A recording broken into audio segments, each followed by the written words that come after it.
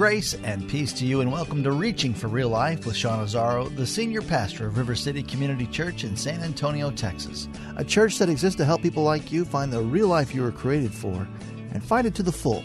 And that's what Jesus promised in John 10:10. And we are wrapping up a series called Filled with this final message called Still Hungry. Because being filled is more than just what you take in. In fact, our bias toward consumption can get in the way of something far more satisfying. Here's an idea. What if our desire for more is actually a misinterpretation of our desire to give? Pastor Sean continues to teach from the book of John. It's time for Reaching for Real Life Radio. Our series that we've been in is called Filled. We began with this idea: the deepest longings of your heart will only be satisfied in Him. We saw that it's hard to be hungry if you're already full. There's something about spiritual hunger. We saw in the Apostle Paul this incredible spiritual hunger, but he had to empty himself of some stuff before he could really even experience that. I want to suggest that a lot of us go through life and we've filled up with so much stuff that when it came to that idea of spiritual hunger, we weren't sure that we even understood or recognized that. Because it's hard to be hungry if you're already full. We talked about the secret to living filled last week. The secret to living filled is actually being filled. And we talked about the infilling of the Holy Spirit. This isn't just some metaphor. There honestly is a reality, a spiritual dynamic whereby the Spirit of God fills us and it changes us, it transforms us. And so the secret to living filled is actually being filled. And you can go back at reallife.org or on our app and check out any of those messages. It's been a pretty cool series of discussions, and I've gotten feedback from a lot of different people. Our group, my community group, really enjoyed the conversations because that issue of filling those needs and those hungers that we sometimes try to fill so many other places is a big one. And we want to be people who find ourselves filled in Jesus. Now, as I was writing about the message and thinking about things, I really thought of a lot of Christians who I think they still feel empty, even though they seem to be filling up all the time. You know, and talking with people, there are people who they seem to be just filling up. All they do is eat, really, when you think about it. Spiritually, all they do is eat. They go to church all the time. They go to Bible studies all the time. They do daily devotions. They read spiritual books. They do retreats and conferences. But there's still this sense of, but I still don't. I read the scripture and I see the passion. I hear people talk and I hear their passion, and I don't know that I feel that. I want to talk about one more kind of filling, or one more kind of food, if you will. If you have your Bibles, turn to John chapter 4. John chapter 4, a fairly familiar story probably to some of you. But Jesus is going to travel, and he goes through Samaria with his disciples. He goes through the neighboring country of Samaria, and he stops at the site of Jacob's well. He stays there and rests. His disciples head into town, and Jesus has this very unusual, really amazing encounter with a woman from Samaria. And we're told in John 4, beginning at verse 7, a woman from Samaria came to draw water. Jesus said to her, "Give me a drink," for his disciples had gone into the city to buy food. The Samaritan woman said to him, "How is it that you, a Jew, ask for a drink from me, a woman of Samaria? For Jews have no dealings with the Samaritans." Okay, this is not just a woman who's deeply racist and going, "How dare you talk to me?" She's actually seeing this Jewish man. The fact that he's even talking to her is violating so much protocol and so much history and so much bias and prejudice on both sides. She's just shocked. Because you see, the Samaritans were part of Israel, the northern Israel, and Judah were one kingdom. And when the northern kingdom was overrun by the Assyrians, they intermarried, which was strictly forbidden by Jews. They intermarried. There was compromises in their religion. And so the Jews from Judea saw that as they absolutely had abandoned the faith. And so they had a unique, this was not just racism. This was not just anything like that. This was a unique bias against the Samaritans. And Jesus kind of goes against all convention and just asks this woman, "Oh, would you go ahead while you're drawing? Would you give me a drink?" And she can't believe it. "How is it that you do that? How can you ask me for that?" Jesus said to her, "If you knew the gift of God and who it is that is saying to you, 'Give me a drink,' you would have asked him and he would have given you living water."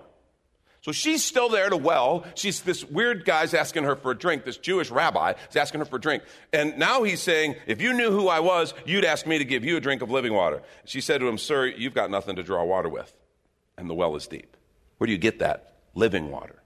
Are you greater than our father Jacob? He gave us the well, drank from it himself, as did his son and his livestock. So there's this Samaritan woman, and that's why he's here.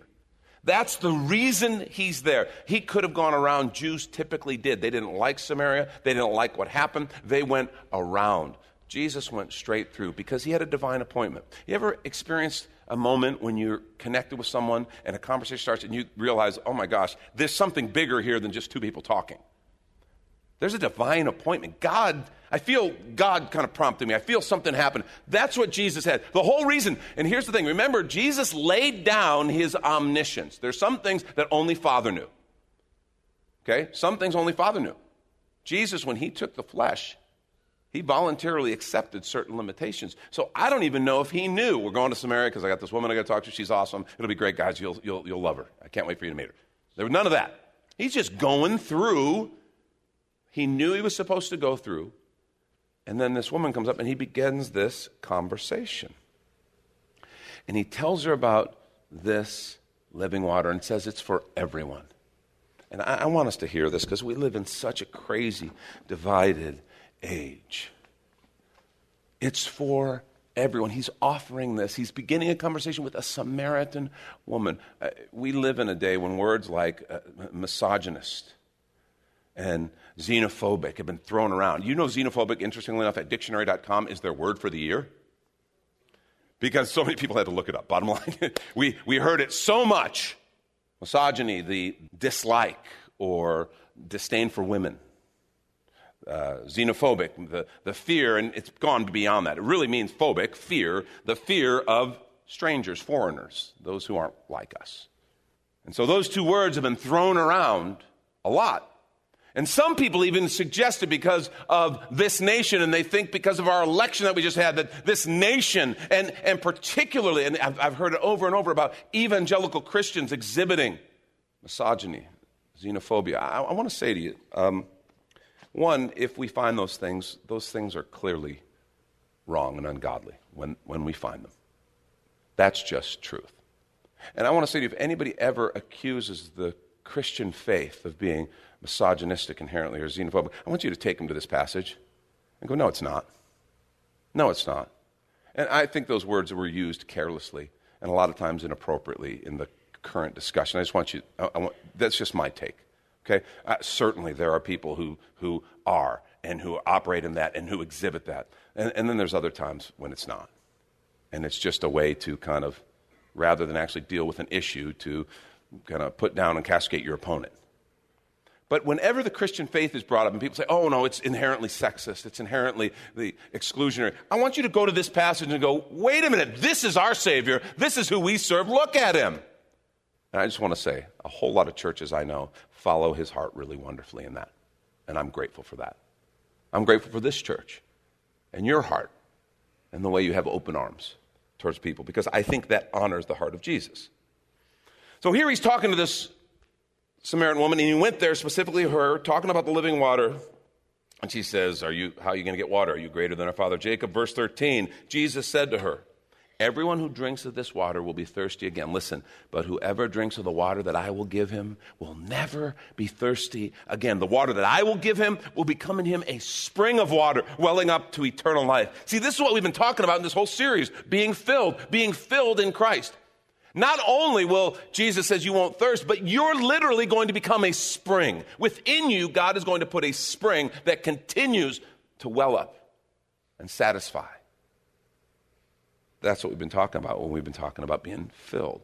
So the woman said to him, this is verse 15, sir, give me this water so that I'll not be thirsty or have to come here to draw water.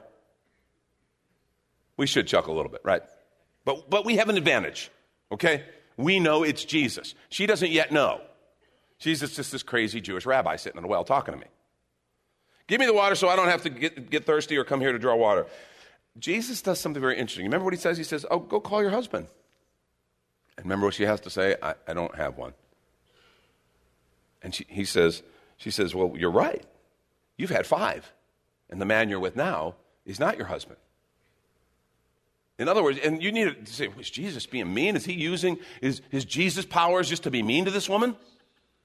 Like, no, he's not. What he's saying loud and clear is, I'm not talking about that thirst.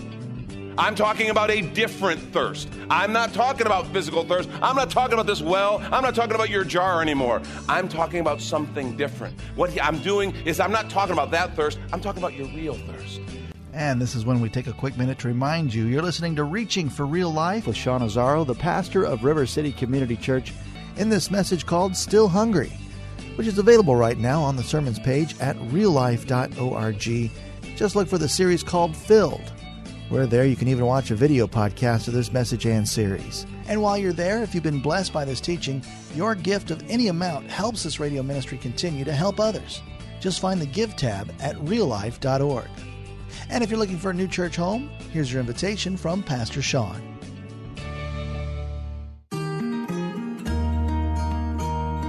River City Community Church is a church for real life.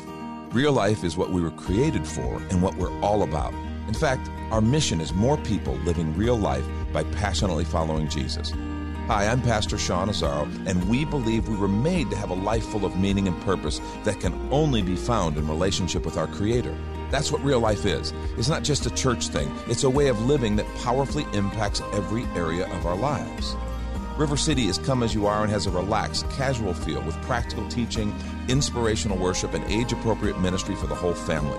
We're located 1.5 miles outside of Loop 1604 on Lookout Road, across from Retama Park. Our service times are Sundays at 9:30 and 11:15, and Mondays at 7 p.m. River City is a church for real life, and so our home on the web is reallife.org. We hope you'll come and see us as you travel the road to real life. And now back to the message, Still Hungry. This is Reaching for Real Life Radio. And he illustrates it. And so the woman's response is, sir, I perceive you're a prophet. And that, once you unpack the story, that's kind of funny. I perceive that you're a prophet. You just told me my whole past, so. Sir, I perceive that you're a prophet. And she goes into this worship controversy that they had. You Jews say the worship should be in the temple. We think the worship is on the mountain here, which is right. And how can we ever resolve this? And Jesus kind of puts that whole thing away. He goes, yeah, the day is coming. He says, Father is spirit. Those who worship him must worship in spirit and truth. The day is coming, we're not going to worship on that mountain. You're not going to worship there, and we're not going to worship in the temple. Because Father is spirit. And true worshipers are going to worship in spirit and in truth. And then, verse 25, the woman said to him, I know that Messiah is coming, he who is called Christ. When he comes, he will tell us all things. And Jesus said to her, and I almost picture him kind of almost whispering to her, I who speak to you am he. And you can just see the scales fall off her eyes. Because just then the disciples came back. By the way, talk about bad timing. Okay? Talk about killing a great conversation. The disciples come back with the grocery bags, right? They marveled that he was talking with a woman, particularly a woman from Samaria, but no one said, what do you seek or why are you talking with her? So the woman left her water jar. Make note, I want you to visually have that, as we talk about the story, the picture of that water jar just sitting there. So the woman left her water jar and went away into town and said to the people, come and see a man who told me all that I ever did. Can this be the Christ? They went out of the town and they were coming to him. Verse 31. Now, here's a part that we sometimes kind of breeze over, but I want you to really focus in here. Meanwhile, the disciples were urging him, saying, Rabbi, eat. But he said to them, I have food to eat that you do not know about. Now, these guys should know better. They've been walking with Jesus. Okay? When he starts talking like that, okay, something's coming. I have food to eat that you do not know about. So the disciples said to one another, has anyone brought him something to eat? They're there looking for Whataburger bags, Well, Jesus got a Coke there. It's like they should know better. The woman, that was her first encounter. We'll give her a pass. The disciples should have known. Somebody bring him something to eat? Jesus said to them, he said, my food is to do the will of him who sent me and to accomplish his work. And then he goes on and explains. He says, do you not say there are yet 4 months, then comes the harvest? Look, I tell you, lift up your eyes and see the fields are white for harvest. In other words, he's saying, you can look at the signs and go, oh, yeah, it's about 4 months till harvest. Oh, look, I can see where the foliage is. I can see where the plants are. Yeah, it's getting close to harvest. He says, I want you to lift your eyes up right now and look, the fields are white for harvest. Already the one who reaps is receiving wages, gathering fruit for eternal life, so that sower and reaper may rejoice together. For here the saying holds true, one sows and another reaps. Verse 38, I sent you to reap that for which you did not labor. Others have labored and you've entered into their labor. So what Jesus kind of wraps this whole conversation, you got to talk about the living water, the filling, the springing up. And then he has this conversation about another kind of food that we haven't talked about. And Jesus says to his disciples, you don't even know about this kind of food. And he's inviting them, and I want to suggest to you this morning, he's inviting us to partake of that food. He says, remember verse 34, my food is to do the will of him who sent me and to accomplish his work. Two parts to that. Do the will of him who sent me. In other words, I can never just carry out my ministry and go, okay, Jesus wants me to go do the Great Commission, so Jesus, you stay here, I'll go do it, and if I need you, I'll call. I'm going to go build churches. I'm going to go reach people. I'm going to go feed the poor. I'm going to go do stuff for you. He says, no. The beginning of this is understanding doing the will of the one who sent you. And to do the will, I have to stay close to him so I know the will. Okay, I can't just leave him behind. So the first part is relational. It starts relationally. My mission is about him and staying close to him. So often we get caught up in mission and we forget about the relational part, forget about him. And Jesus doesn't leave any room for that. No, my food, my nourishment is to do the will of him who sent me and to accomplish his work. So yes, it's relational, but that second part, accomplishing his work, it's missional. There are two parts. His work is the harvest of souls, lives changed, people radically transformed for the kingdom of God. The harvest is all about the living water we've received being given out to others. And there's two parts to it. It's relational. I want his will, and I want to accomplish his work. And it's missional. It's relational, and it's missional. It's always relational and missional. Churches get into trouble when they try to become only one or the other. When they're only about one or the other. It's always supposed to be relational, but he will always lead you into the missional. We get to be a part of something amazing. We had a great discussion in our elders meeting. We were talking about seeing God's work in people's lives. And, there were elders there were several pastors there. And we're just sharing about, what we've seen God do that has us excited these days, that has us filled with vision. And they started talking about different life change that they've had a chance to see. And it's funny, every single one of us realized, man, there's something. Your heart beats faster. Your pulse races a little more. When you get to see someone begin to trust Jesus and get to see him begin to work in their lives and see that moment of joy when they realize, my gosh, he's real. When they accept, they embrace, their life is changed because of Jesus. There's something in us. Man, I'm sitting there listening. When I've thought of different lives I've had a chance to be a part of and see the life change and see them overcome hurts and fears or see them reject the past of hurt and brokenness and come and follow Jesus. There's nothing that'll bring me to tears faster than that. Just a story of the gospel changing someone's life. And so that we're all sharing, and it's like everybody to the man goes, yeah, this is a common thing. This is something that just gets followers of Jesus fired up and excited. Mark McLemore sits and says, well, guys, I get to do this all the time. Mark oversees our River City University, our spiritual growth stuff. And so, he oversees marriage and family stuff. He does some of the biblical guidance, the counseling type ministries and things like that. He says, I get to see people all the time who are in one place, begin to trust Jesus, and now they're in another place. He says, my job is better than any of yours. Understand there's 3 other pastors sitting there. What does he think we do, right? All day. We're sitting playing video games. It's awesome. How's it going, Mark? The ministry going good? Thanks, man. Now, I know what he meant, though. I understand totally what he meant. That's the kind of stuff that you just get excited about when you see life change. One of the greatest things in the world is to see people begin to trust God and then see him work. I know what Jesus meant when he said, I have food. I have nourishment. I have something that fills me. Guys, that you don't yet know about, but you will. See, if you're taking notes, I want you to write this down because I want to wrap this series with this thought. There is a nourishment that can only come from sharing spiritual life. Let me say that again. There is a nourishment that we are intended to have, that is intended to fill us and excite us and just give us the passion of God's presence. There is a nourishment that can only come from sharing spiritual life.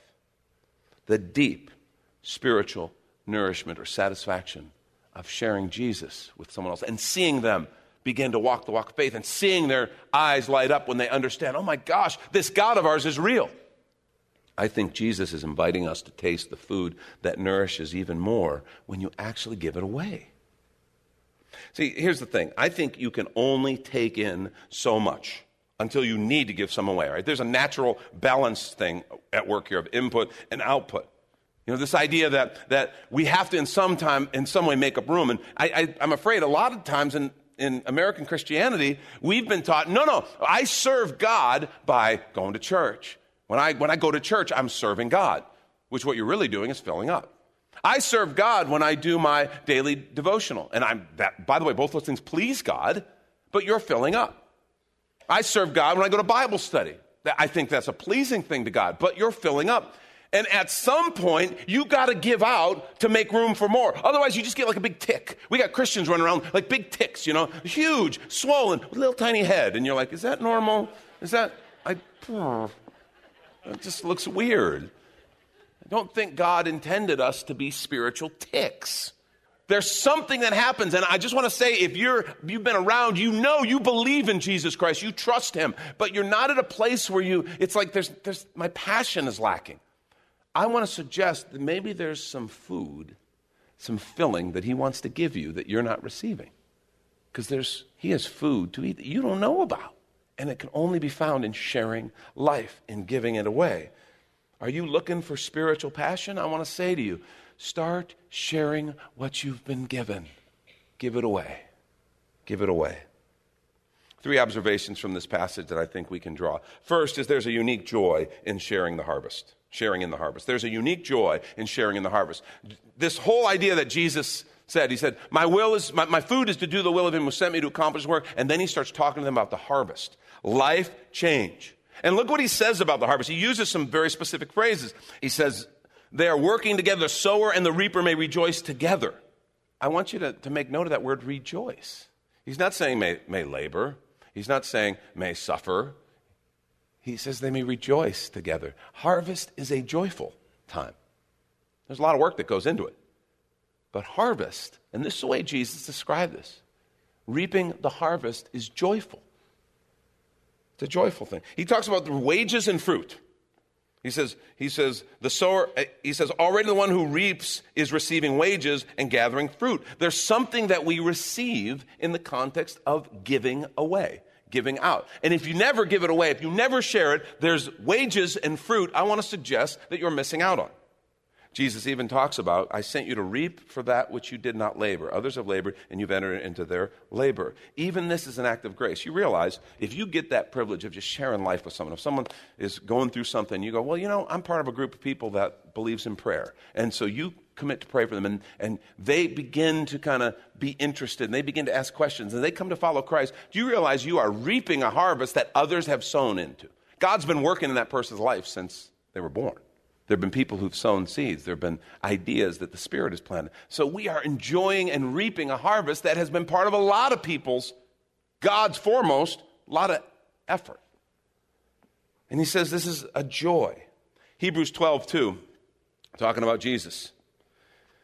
It says, look into Jesus. Remember the scripture said, fixing our eyes. Another translation says, fixing our eyes on Jesus, the founder and the perfecter of our faith, who for the joy set before him endured the cross.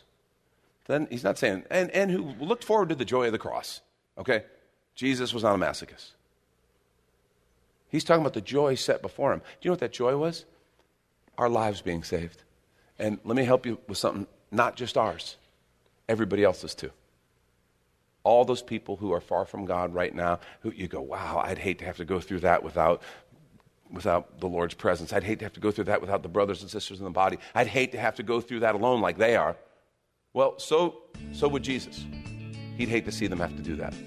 And it was the joy set before him. He endured the cross, despising its shame, and is seated at the right hand of the throne of God. Think about times when maybe you've got a chance to be a part of someone truly finding life in Christ. And if you've never had that experience, I just want to say to you, you are missing it. You need to get some of that. That's Pastor Sean Azzaro. You've been listening to Reaching for Real Life Radio. And if you'd like to hear this full message called Still Hungry, or this whole series called Filled, it's available right now on demand at reallife.org. And while you're there, we'd love to hear from you. Send us an email that this program blessed you, or even better, your financial gift helps this radio ministry continue. Please find the Give tab at reallife.org. But of course, you're invited to visit and join us at River City Community Church, located on Lookout Road right next to the Real Life Amphitheater. If you'd like to call the church, the number is 210-490-5262. As Reaching for Real Life is a service of River City Community Church. We hope you join us again next time for more Real Life. River City Community Church is a church for real life. Real life is what we were created for and what we're all about. In fact, our mission is more people living real life by passionately following Jesus. We're located 1.5 miles outside of Loop 1604 on Lookout Road across from Retama Park. Our service times are Sundays at 9:30 and 11:15 and Mondays at 7 p.m. River City is a church for real life, and so our home on the web is reallife.org. We hope you'll come and see us as you travel the road to real life.